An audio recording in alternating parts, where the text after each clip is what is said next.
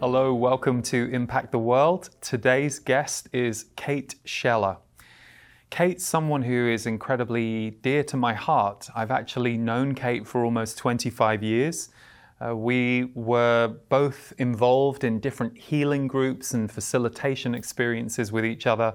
And so to watch Kate's journey over these years and to get to have a conversation with her about it today was really special. Kate's training and work has involved dance, fashion, shamanism, but always coming back to healing as both a way of life and a personal practice, and in her case, holding space for others for their healing. This conversation takes us in many different directions.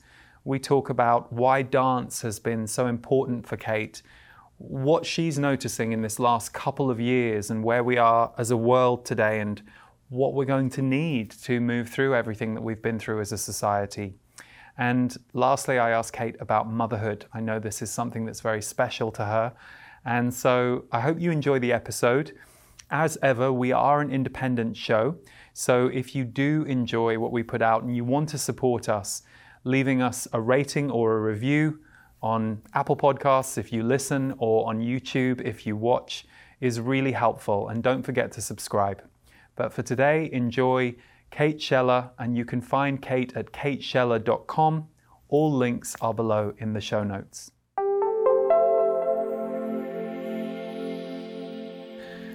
Kate, oh my God. So this is something we've been talking about doing for a little while. Mm-hmm. And you are someone who is very dear to my heart because we have weaved in and out of each other's lives for about 25 years. Yeah. We have been together at self-growth groups like 20 years ago. We've exchanged medicine with each other, and I don't mean necessarily plant medicine, although that I don't remember that. No, never done that. No, one. we've just exchanged. We never needed that, darling. We didn't.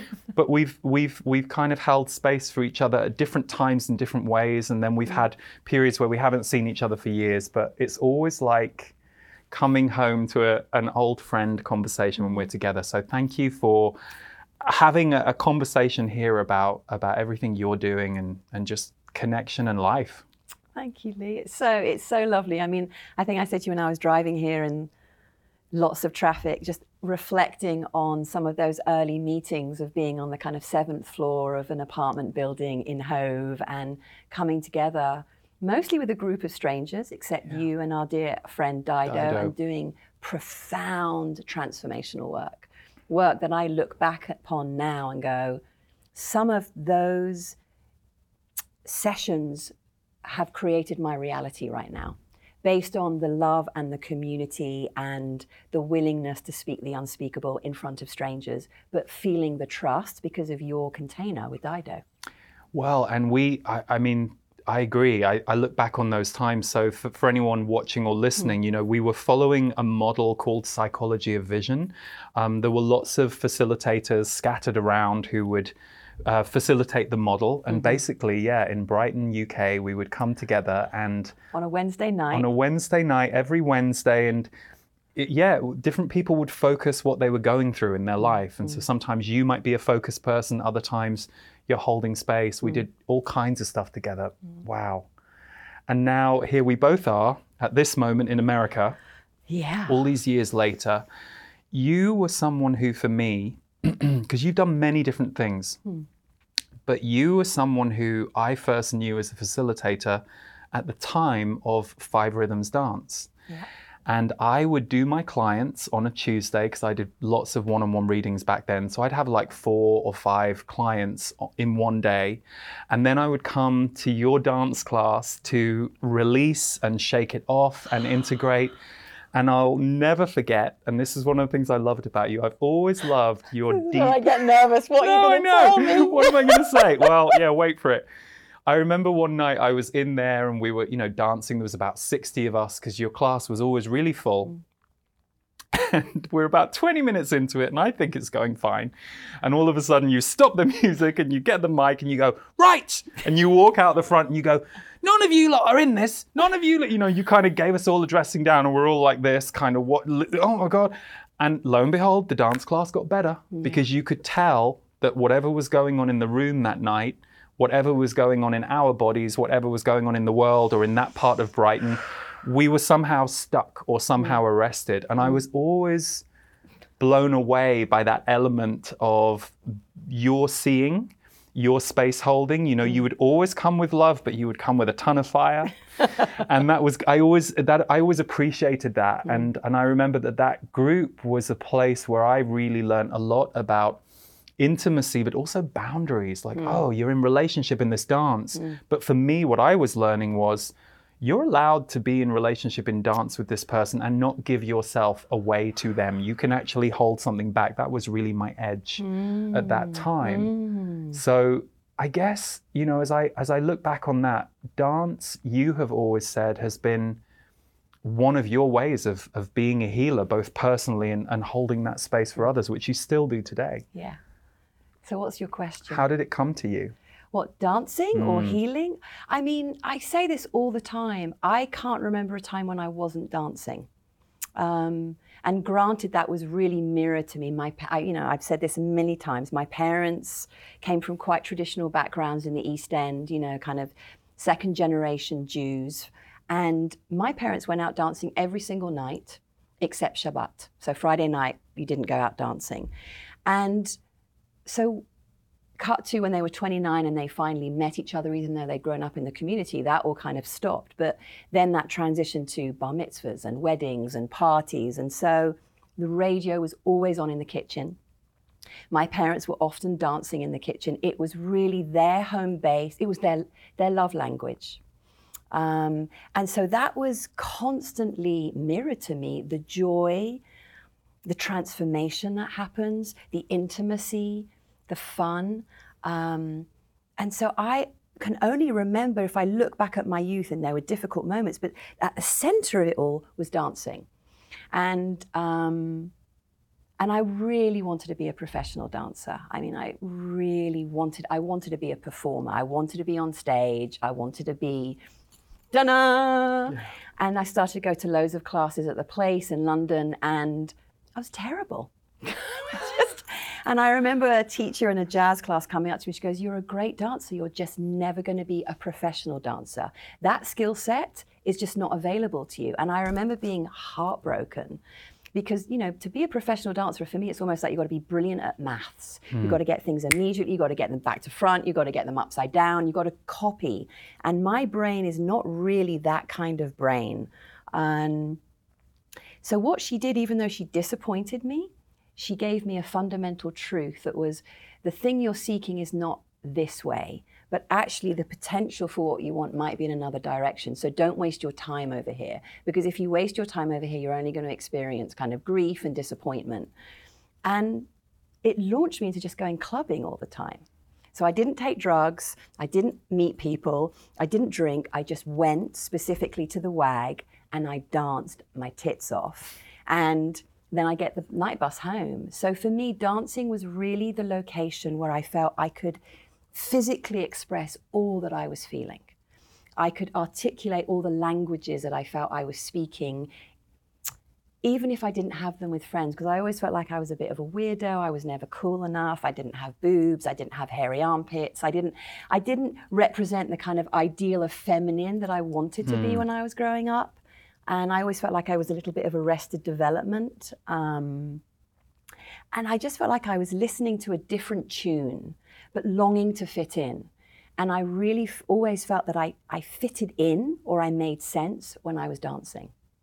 And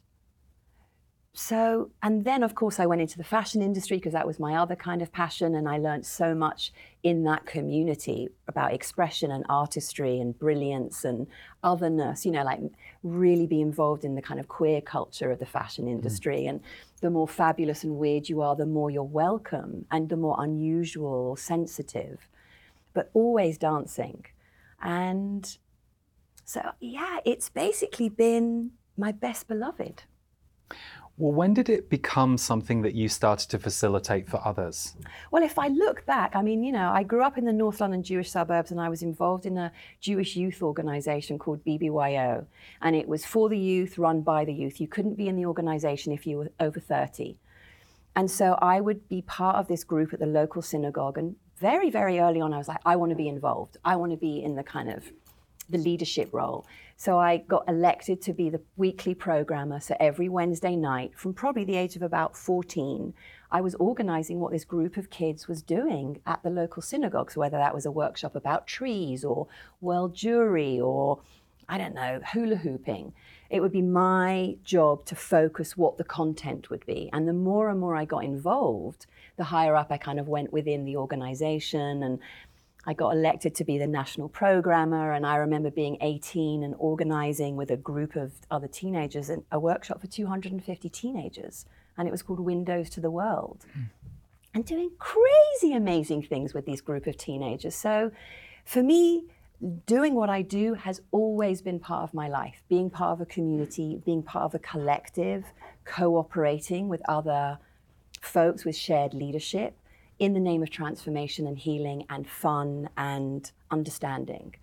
So, and then I think, I'm just trying to think, wanting to be a dancer and going, wanting to study dance at university, no. And then I was led to Los Angeles initially in my 20s, working through Elle magazine. And I met a healer and I changed my whole life. I left Elle, I moved to LA to study with this meditation group. And very early on, I was told about Gabrielle Roth's work. And the minute that name was mentioned, there'd been other opportunities where I'd heard her name, I went, that's my destiny. And so I went to work with Gabrielle. And that was kind of like my destiny was waiting for me in that room. Like, oh, okay, this is the appointment. I wanted to be a famous fashion stylist at that point, going, no. Yeah. So I've had a lot of doorways where I've made choices, and where people have come in and gone, is that really what you want to do? Or would you like to do that but go deeper? And so for me, working in the fashion industry, what I loved about it was the community. Was the secrets that were shared, was the shared stories, was the opportunity to get to know people in a very, very quick way and go very deep and then not see them again. And my boss at the time, Kim Bowen, would kind of call me Shalora the Aura, and she'd go, you're just like Princess Diana. Everyone wants to tell you their stories. And it would just be this joke, Shalora the Aura or Sheila the Healer. And definitely different adults would kind of reflect that back to me, but I was terrified of the idea of being called a healer. I felt that the responsibility of that was almost repulsive to me. So dancing and healing and community have just kind of been who I've come from. And I think if you come from a kind of really normal working class Jewish background, it's kind of who you are. It's the texture of what makes sense to overcome a lot of pain. Eating, dancing, and celebrating help you get over a lot of loss and tragedy. So I think it's kind of innate on a cellular level. I can't help myself. Yeah. And it's funny because before I met you, I met your now husband, Tim. I was 19 years old and Tim was brought in to our drama school to teach us 5 rhythms for about, I think he taught us for about 7 or 8 weeks, once a week. And so it was then funny that all those years later, I ended up at your class in Brighton as an independent adult, if you like.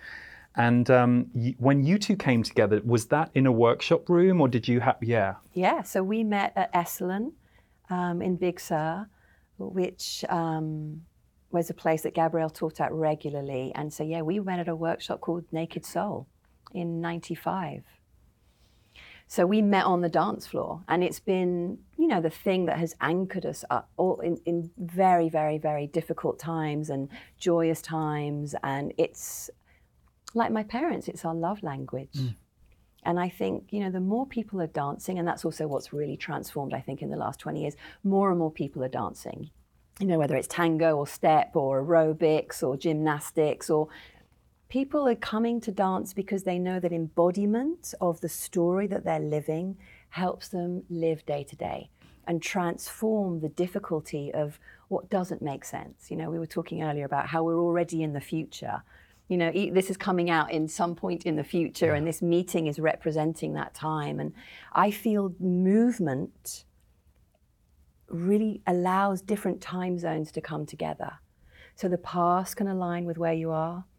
The present can connect with the future and bring it into the present. So there's this sense of multidimensionality that works whilst you're in motion. And I love that time travel aspect of embodiment. And for even people that are just doing basketball or working out, I think there's this magical place that people feel this alignment with a body in motion, because the truth is nothing is static. Even when you're dead, I think your nails and your hair can still grow. Mm-hmm. So I think this idea that there's ultimate stillness or ultimate still point, I don't know if that really is true. The cosmos is breathing all the time, isn't it? It's pulsing. And so what I know, it's like when I start talking and I get excited, my whole body just wants to move, because I feel like I'm calling in wisdom, whatever that means to me. And it's igniting my cellular system into being right here with you. So a body in motion helps me be still. Love it. And what I'm struck by as I'm listening to you, and it's kind of taking me back a little bit in my own journey with dance. Mm-hmm. I never wanted to be a dancer. And I was certainly, whenever I would do musicals when I was a kid, and I did a lot of them, the choreography was always my challenge. Not the singing, not the acting, but the choreography was like, oh God, this is going to take me like 4 times longer than it's taking everyone else. So I always had it in my head, because I'd just grown up knowing dancers' choreography and being mm-hmm. impressed by choreographed dancers. And it's funny because I think if we hadn't been kind of pushed into 5 rhythms as part of my course, and then I had the fortune of landing in Brighton, and your class was nearby, and I knew other people, so we had mutual friends. To me, what became this place of healing, like it was always healing for me. And I realized, oh, Lee, you're never going to dance as a choreographed dancer, but you can do the shamanic thing. You can shake it off. You can let it move through your body. But whenever I would tell people what I was doing, they would be like, you do what?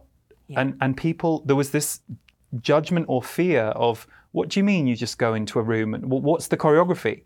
What do you mean?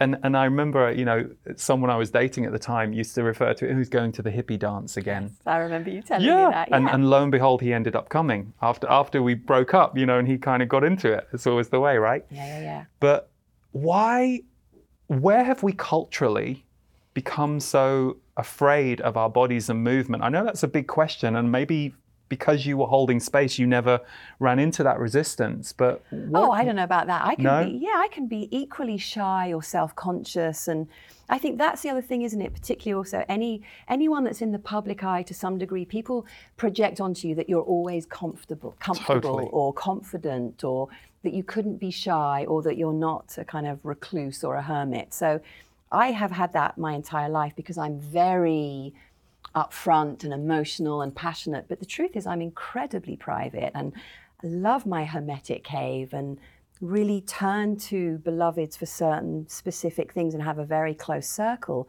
But the minute you put me in a room to be in service, yeah, it's like turning on the lights, and I'm sure that's the same for you. Totally.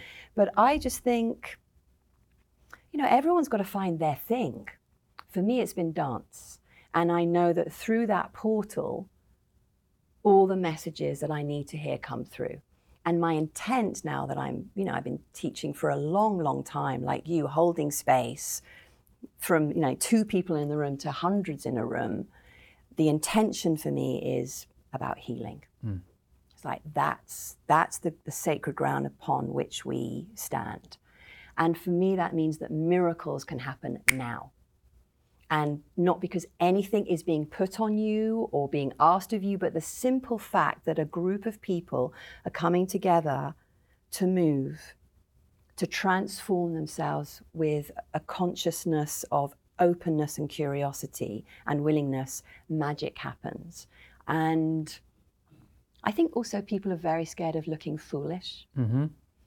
There's a lot of perfection in the field. People want to belong. People want to be cool. There's all these things that the culture, the word culture means so many things. And I think we draw common sense from the culture. We draw understanding from the culture. And there's so much nonsense about our culture now. And we're in such a time of really trying to figure it all out. There's so much fear and anxiety and terror fundamentally, and trauma. So when people come together with a common intentionality, even if that's to, I want to be kinder to myself, or I want to pause, or I want to receive more, that affects the cells in the room. And also people want to come together and have some fun. I mean, that's what I also see. I mean, people will come and do deep work, but they'd also end up within, say, a 2-hour class, have a moment of feeling liberated, a sense of freedom, a sense of connection, a sense of deliciousness or attraction, or a radicalized transformation of the way they perceive themselves and the fake mirrors, Yeah. It's like, I don't have mirrors up in my house because I don't believe them to be the true mirror. I look into your eyes and I go, okay, here I am. So for me, the dance holds the possibility, or community, whatever the community is, that also has a lot of permission to kind of question and doubt and, have some freedom to not necessarily be a cult. Yes. Basically, magic happens. Yeah. And trauma that you either know is there or didn't know is there shifts. I'm reminded of whenever we would do our week-long soul magic retreats in Costa Rica, I would always hold at least one dance night, which would throw people who weren't expecting that. They were more comfortable with the way of doing transformation work that we do it in the day. But I always remember this one great woman who was so horrified that we were doing this. And we only really learned this the next day, that she deliberately avoided all kinds of nightclubs, dance parties, everything, all her life. But because she felt safe enough to just come and try it, which is kind of how I said, just come and try. And you can close your eyes and you can dance with your eyes closed, and just kind of gave them a few things as to kind of get in. And she now goes every week and she loves it, but she had a huge trauma release. And I always remember that at your classes, you would see, if you weren't feeling it yourself and having a moment, you would often see someone just burst open, because once you move the body, it all starts to open out and move. Well, and also it's been requested to suppress a lot of different things, right? I mean, everyone on the planet, wherever they've come from, there's been a request to maybe potentially repress something. Yeah. And so I think that's what happens when you start moving. I mean, my experience of it too in the early days was, particularly with the material that I didn't want to have be revealed to me, I felt that there was this kind of sense that my psyche wanted to striptease itself in front of me. It wanted to show me what I wasn't willing to see, and also at right time and in the right configurations. Like, there can be sometimes, I'm sure you experience this, like when you're teaching or when you're participating, certain people in the room are just catalysts. And that's also the kind of the beauty of working in groups, is there are people in there in service to your healing, whether you like it or not. Yeah. Yeah.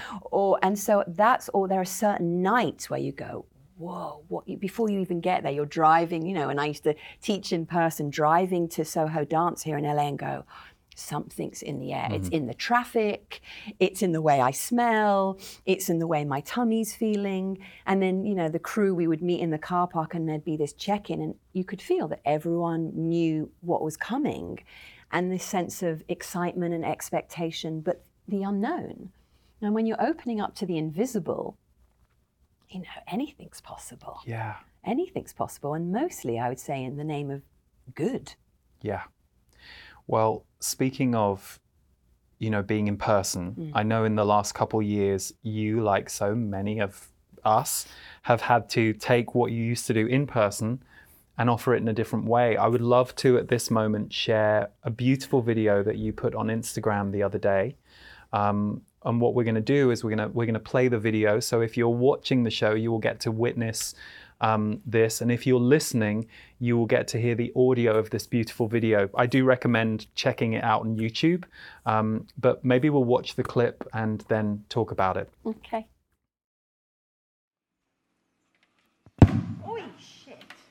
It was an extraordinary feeling to be back on the dance floor after 2 years, after having been teaching basically on TV for the last 2 years, 2 years of Zoom and 2 years of almost being above the waist. to be fully embodied in a space and so deeply connected to nature shocked me.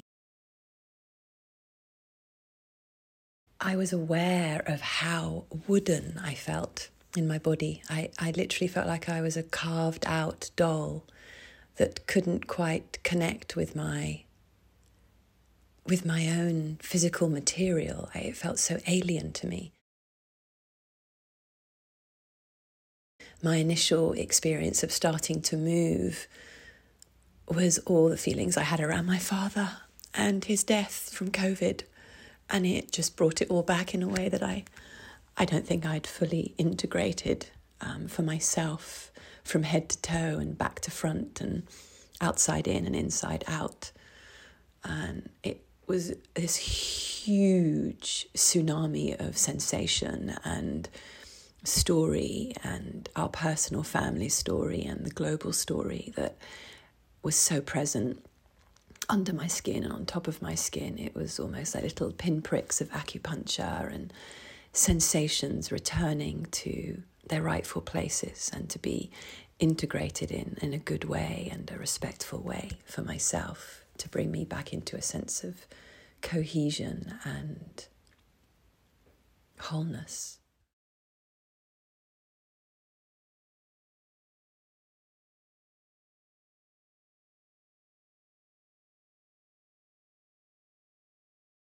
I had been, right before I saw that video, I'd been wondering about how are we all like going to reintegrate? Like, we're just beginning to come back together. And then I saw your video, and of course I know how important your dad Savile was to you. And it just struck me, just watching that video. I was very moved by what you said, what you shared, and by this idea that almost 2 years later, because you were back in the body in a different way, a whole new layers were coming out of you.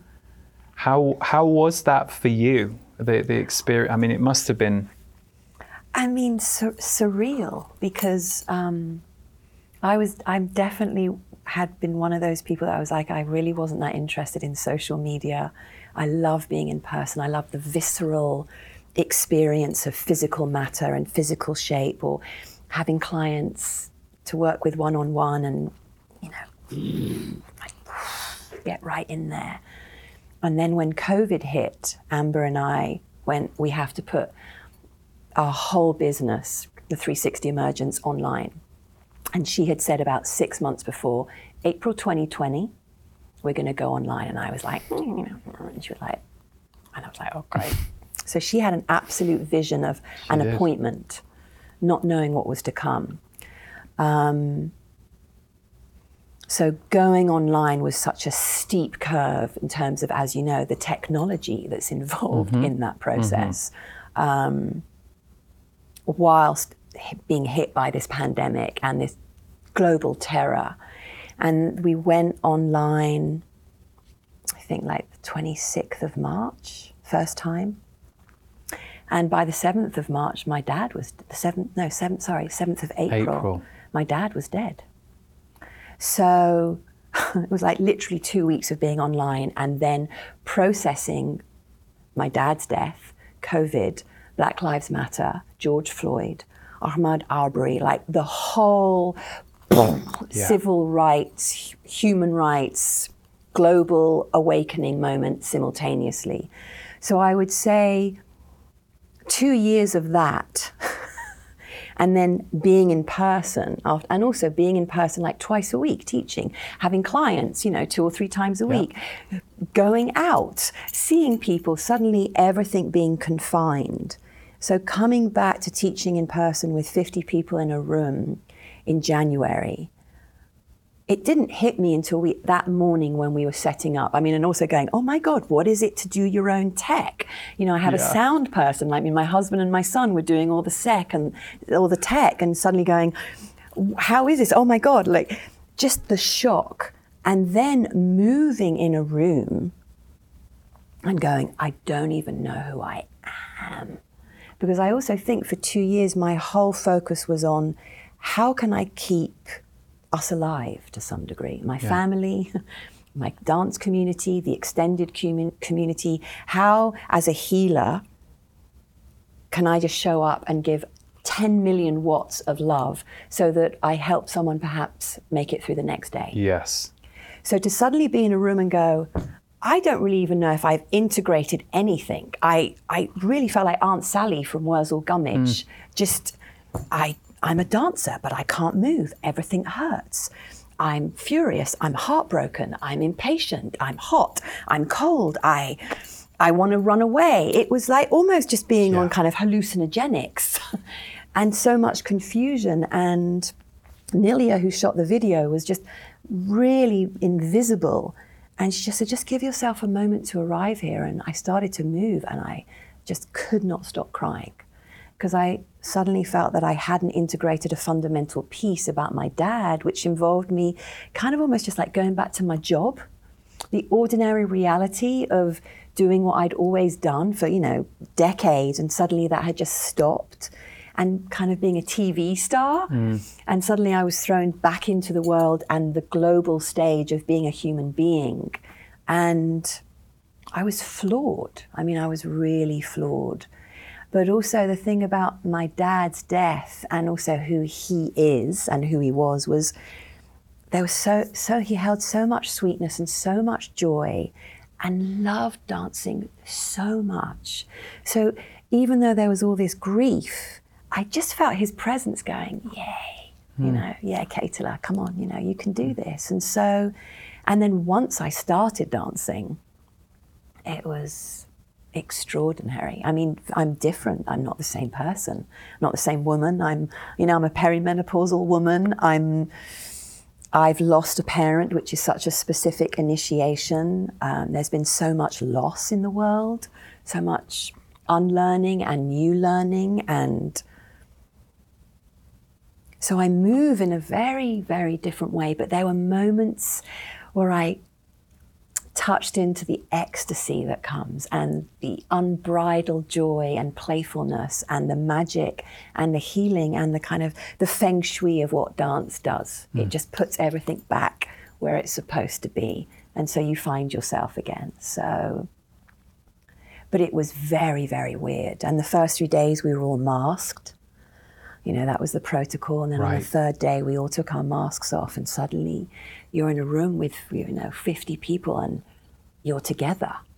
Like I can see you beneath your eyes and what your mouth is doing. And it was a very, very, very profound time. I felt that for that week, the 50 of us in our tiny way were recalibrating what had happened for 2 years, which I think is what all the groups that are gathering are doing. They're helping the whole planet basically just recalibrate where we've been on all the levels of where we've been and actually where we are. And when I watched your video and heard your words and saw your physical expression, your story is our story. So I was watching it kind of knowing, oh, this is us. And also thinking of you holding the space for the group as the facilitator. Of course, what you're going through is what every other person, unless they've been doing some of this work, but as we know, it's been very limited. Yeah. I know of a few group things that have happened in the last couple of years, but very few. Yeah. So, it was very impactful to be with you in that moment and that expression, and also realize, oh, this is us. This is all of us. We're all a bit... I don't know what the word is, but like we're all having to that's discombobulated, it. And that's what it felt like. This kind of like all the fractals coming into place, and also there were moments during that week, and that's what's so beautiful about Amber and I working together is there are moments I get to just be a student. I'm not just a leader or a teacher or a healer or a guide and moments where I would dance a lot, and then suddenly I was going, I'm exhausted, like the stamina that we have lost in some physical form, and yet a different kind of stamina that we've developed emotionally and cross-culturally, and seeing that in the reflection of everyone in the room, people going, I used to be able to do this without thinking about it. But the depth that's been asked of all of us in the last 2 years, I think, is what's really showing up. And I think we're only beginning to really integrate where we've been. Totally. And that's going to take some time. You mentioned Amber, and I know a few years, when did you, well, it was a few years ago, I think I heard about 360 Emergence, and that this was what you and Amber had created together, and you were doing workshop, and I was like, oh, I love that. I love the name. And I mean, I can't think of a better name for now. I know. I mean, of course, lo and behold, you were intuitive, ahead of the curve. Yeah. How did that working collaboration and friendship kind of come together? So very much like I'm very devoted to my beloved. So Amber and I met 22 years ago this year at Gabrielle's first month-long. And it really was love at first sight, I mean, for both of us. And then we went on our journey of the 5 rhythms, both becoming teachers and deep diving. And then our lives, like you and I, went in really different directions. And then I want to say about 2012, this real sense of being drawn back together, like a shamanic appointment, because there had always been an appointment, but we just kept going, let's start. And she had moved to Costa Rica. And so I started to go and visit her and teach with her, and we started working together in this 360 dance space. And we were both teaching the 5 rhythms at that time, but other things were coming out of that crucible, I would say. And I think there's something also about specifically dancing in a round. Some other information comes, and also working in a space where there are no walls, which you get to do in Costa Rica. Yes. They have these kind of amazing dance spaces with incredible ceilings, but you've got a 360 view. And so there was always this sense that the community were always receiving wisdom from the spirits of the land and from nature and from the sky and from the mountains and the river and the ocean. And the more and more we started to work together, other things started to emerge and percolate, and we started to kind of go, like, what's here? But very, very, very quietly. And so the 360 is now 3 years old.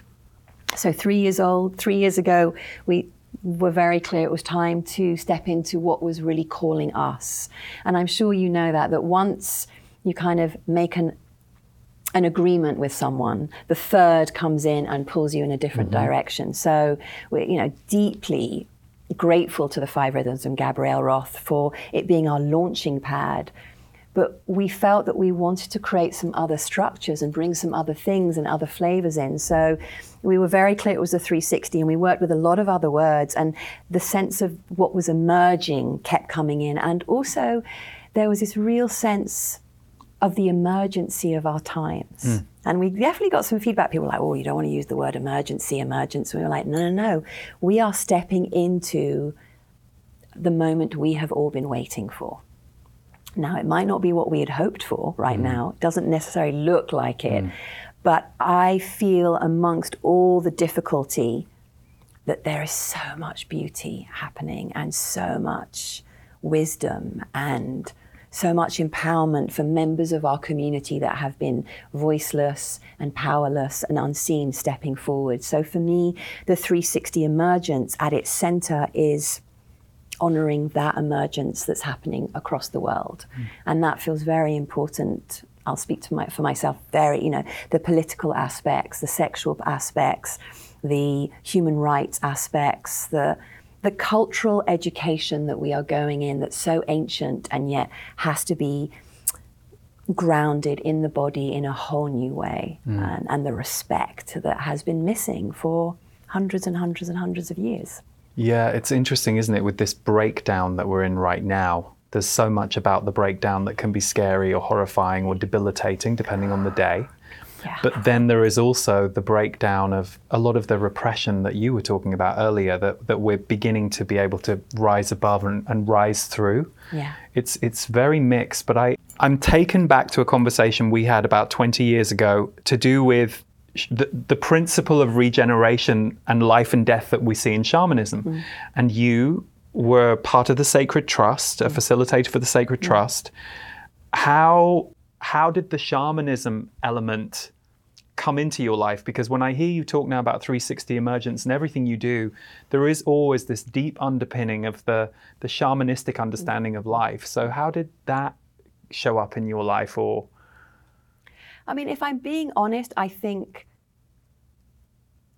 the magical was always present.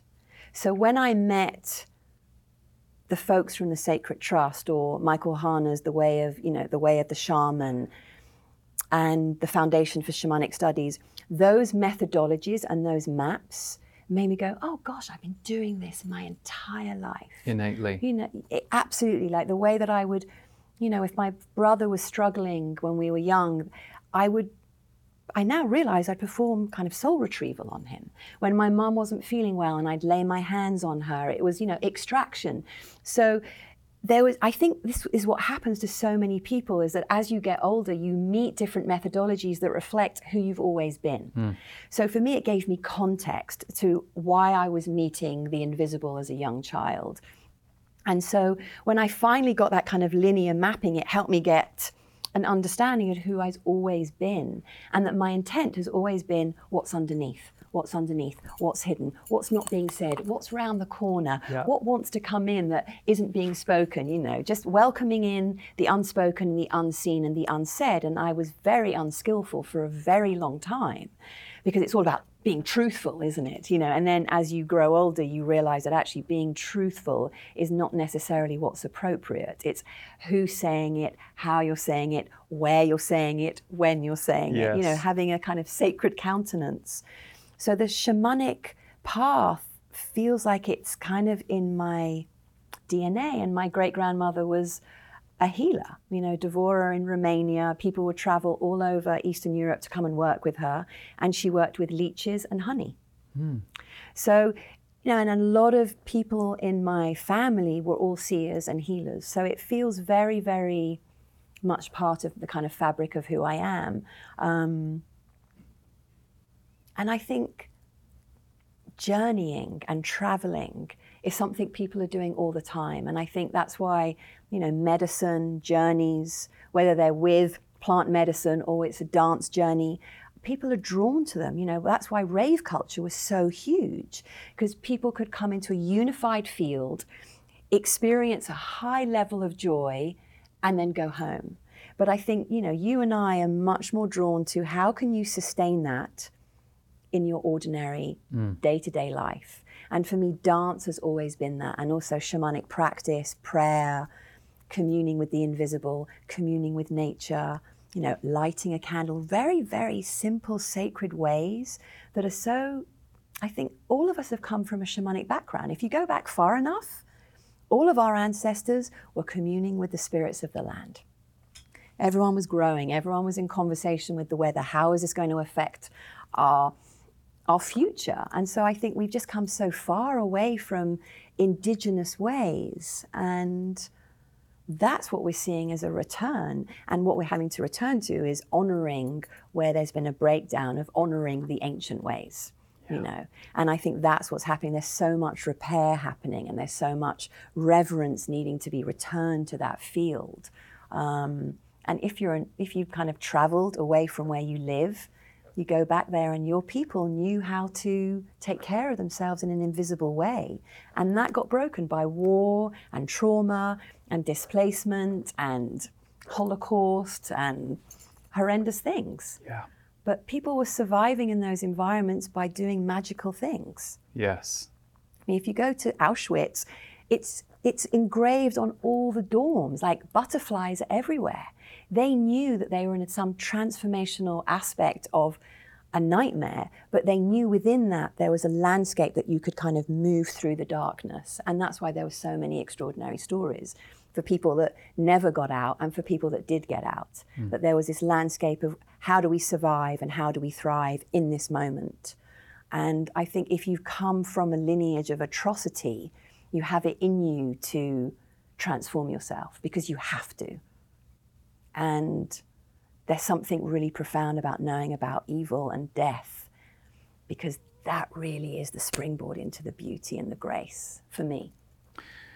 Which I think is why we're in this polarizing time around light and dark right now. The dark is more in our face than I've ever seen it in my lifetime anyway. And yet at the same time, you're having these incredible breakthroughs around consciousness and community and new ways being born. It's messy and difficult at times, but it's on. as you would say. It's on, yeah. It's I mean, on. you know, for me, I go, the Time's Up movement, you know, the Me Too movement, I think the great awakening of the sacred feminine, and yes, of women going, fucking no more, like enough.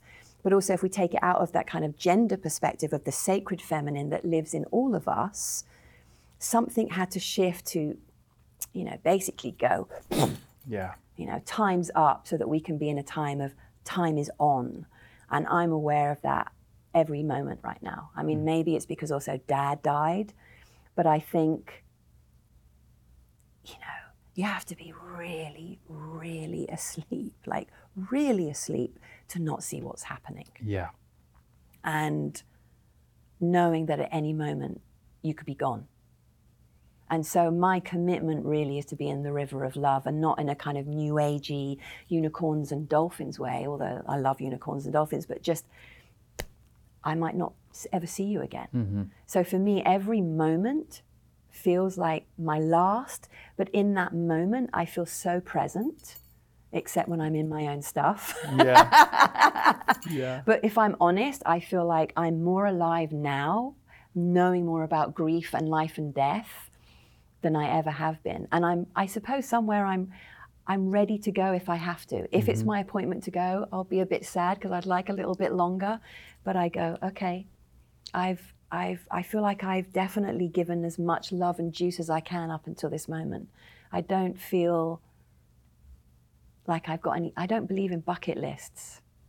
No, it's a very interesting idea, isn't it? It's like, I'm sure for the people who do believe in it, there's something in that for them. Yes. But I definitely share your view of we never know that we're going to have tomorrow. I mean, that has been ingrained into me for the last 20 years by my guides. And so it is something I've lived with. And then now we lost our dads the same month. Yes. And I had been privy to a lot of death the year before, some quite confrontational deaths in my life. So that was just another moment of like, yep, 1 minute someone's here and the next minute they're just gone. Yeah. And once they're gone, you can't get them back in the physical. Yeah. Sure, you can have a new relationship with their soul, but it's different. It's not the same as how they smell, how they move through a room, how your body and energy change because they're physically in the room. Like that's now forever gone. I know. So I know. That sucks, doesn't it? But I think that level of immediacy does make you very present. It's funny, Kate, this is a real tangent in a way, but I can't help but ask you about, especially as we're talking about life and death, I knew you at a time that you were one of the most intentional people I had ever met at that point around becoming a parent. Like, and I remember, you know, in some of our groups, that was something that was being held space for. You know, it was one of the things that you were wanting to bring into your life was becoming a mother. And you did. I mean, I'm always fascinated by the journey that parents have. I know it's a big question, but here you are with your son about to turn 18.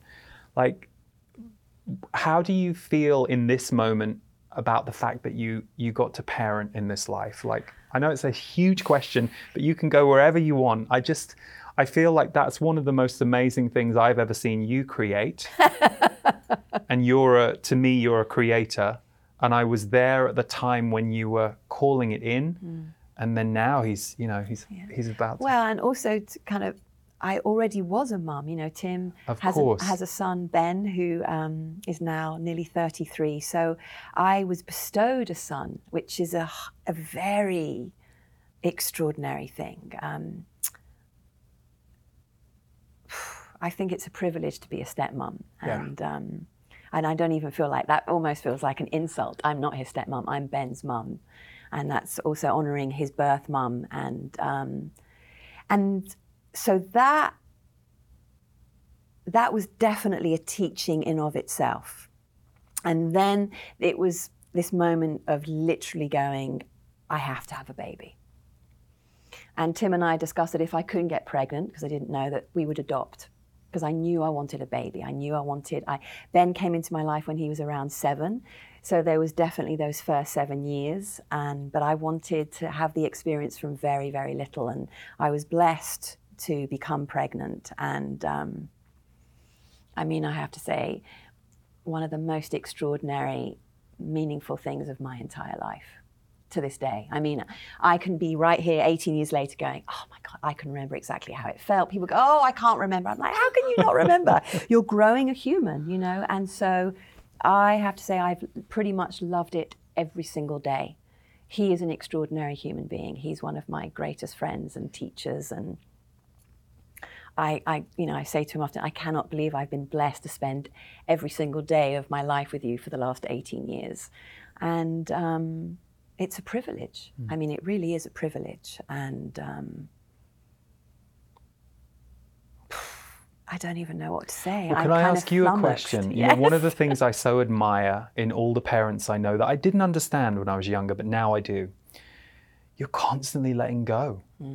Like, and that's the thing that scares me about, like, I don't think that will happen for me now in this life. At least I don't sense it will. But, you know, my nephews and my nieces who are beautiful young adults now, I miss them when they were 3. I'm like, where did that person go? You know, that little, you know, because it's like they're constantly becoming new people and you never get to see them again at that age or in that way.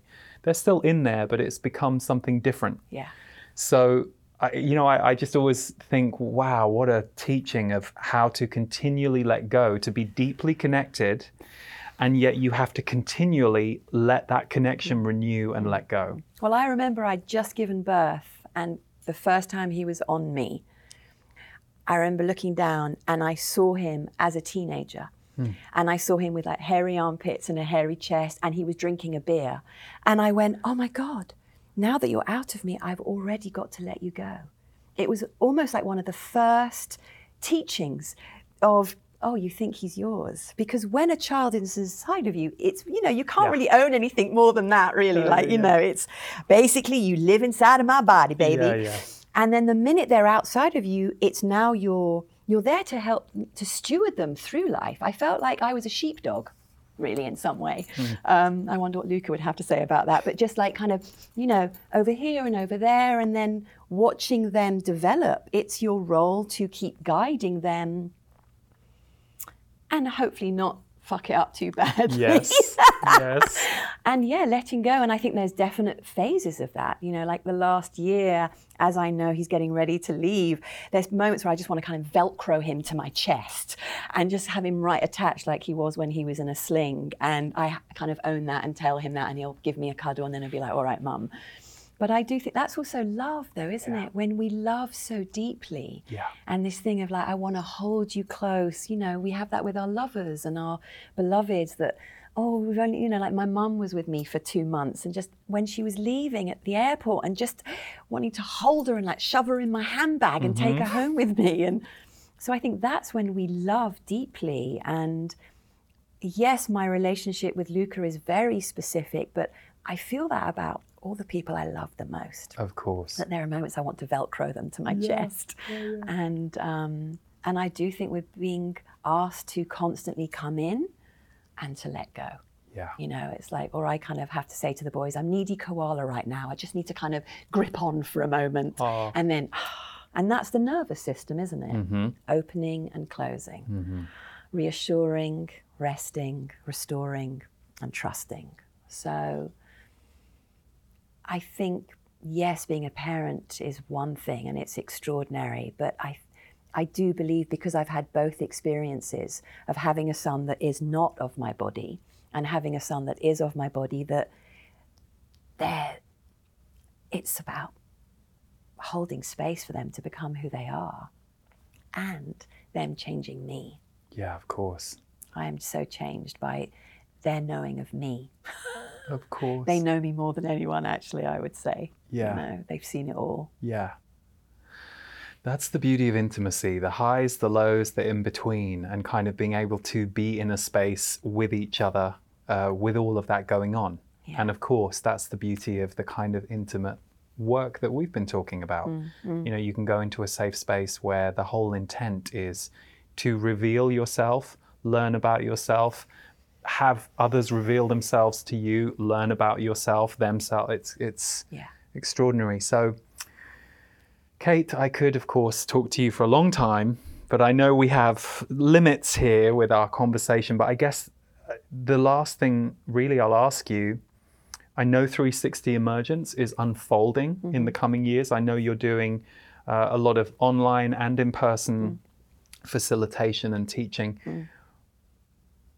With the uncertainty of everything right now, if there was anything you want to call in for your life personally or for the world in the next year or two, is there anything? And I know I mean,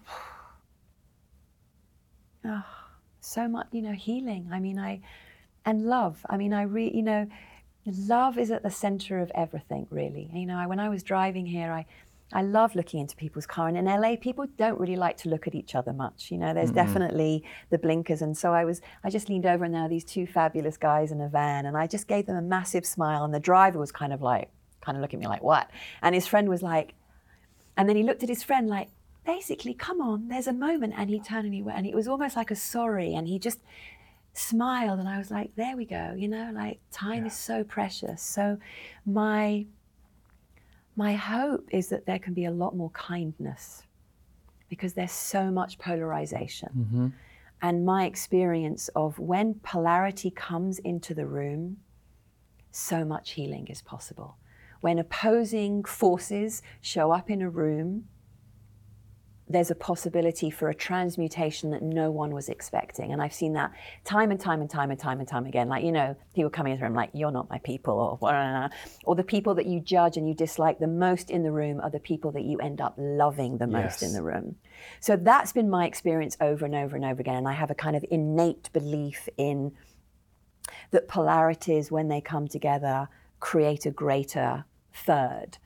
So I think the intent for Amber and I in the 360 Emergence is to not only encourage and support new leaders to come forward from so many different backgrounds, and to encourage folks that need to go into different communities to do the good work and to spread the good medicine in their own unique way, is for a deep sense of understanding and kindness and patience, mixed with a whole lot of sweetness and joy.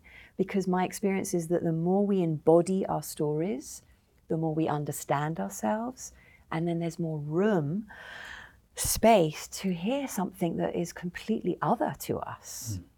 And that's where we have to meet, is in our otherness, and realize that there is no such thing, just parts of ourselves that we have not met yet. And I gotta be honest, there are moments I'm very frightened. I'm, like everyone, I'm really frightened, and I wake up in the middle of the night. And then I drop down into the silence and the grace. And there's this hum that I feel that's underneath it all, that I just have to keep dropping down and trusting in that, and knowing that we're not in control. We're in a time of extraordinary uncertainty that I don't know we've ever experienced in this incarnation of this reality on planet Earth. And I don't think anyone really has the answers. But I do believe that if we go together, we'll grow and we'll figure it out together. And the more we can cross-pollinate, and the more we can listen and be in the uncomfortable, I have great faith.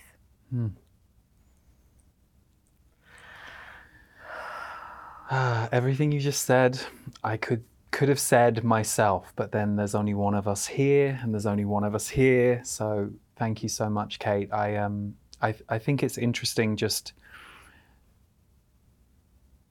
the strange feeling I have is the deeper uncertainty we have in this time, the more likely we are to come together. It's a strange and difficult truth, I think, because I know it's easy to think, oh, wouldn't it be great if everything was settled? But there was no way that where we had come to could be settled, because there were so many things that were waiting to. So like you, I have my days and my moments where I look at the world and I'm like, oh my God, this is not what my mind had hoped or thought we'd be in some ways.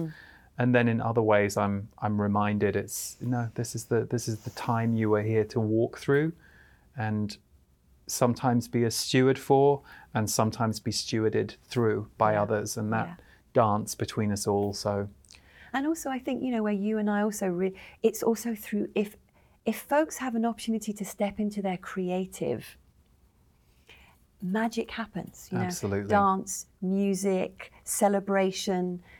I think when people are given a spoonful of honey to help the medicine go down, then there's more room. And I think the more creative spaces we can create in all of the communities that are happening, with, you know, all the extraordinary work, the more we can bring different communities together to simply listen and realize there's a lot we can learn from each other.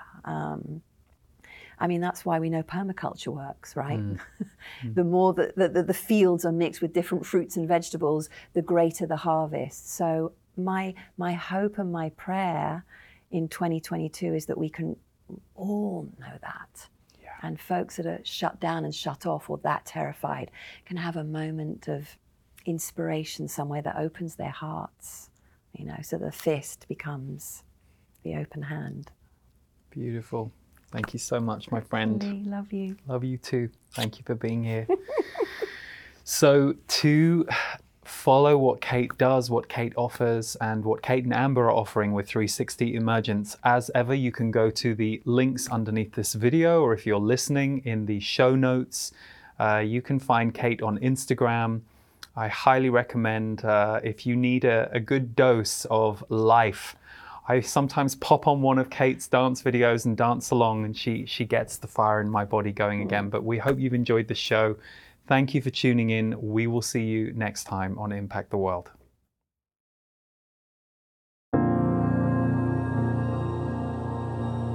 Hello, I'm Lee. I'm an intuitive, a channeler, and for the last 18 years, I have been guiding people with their energy and their spirituality.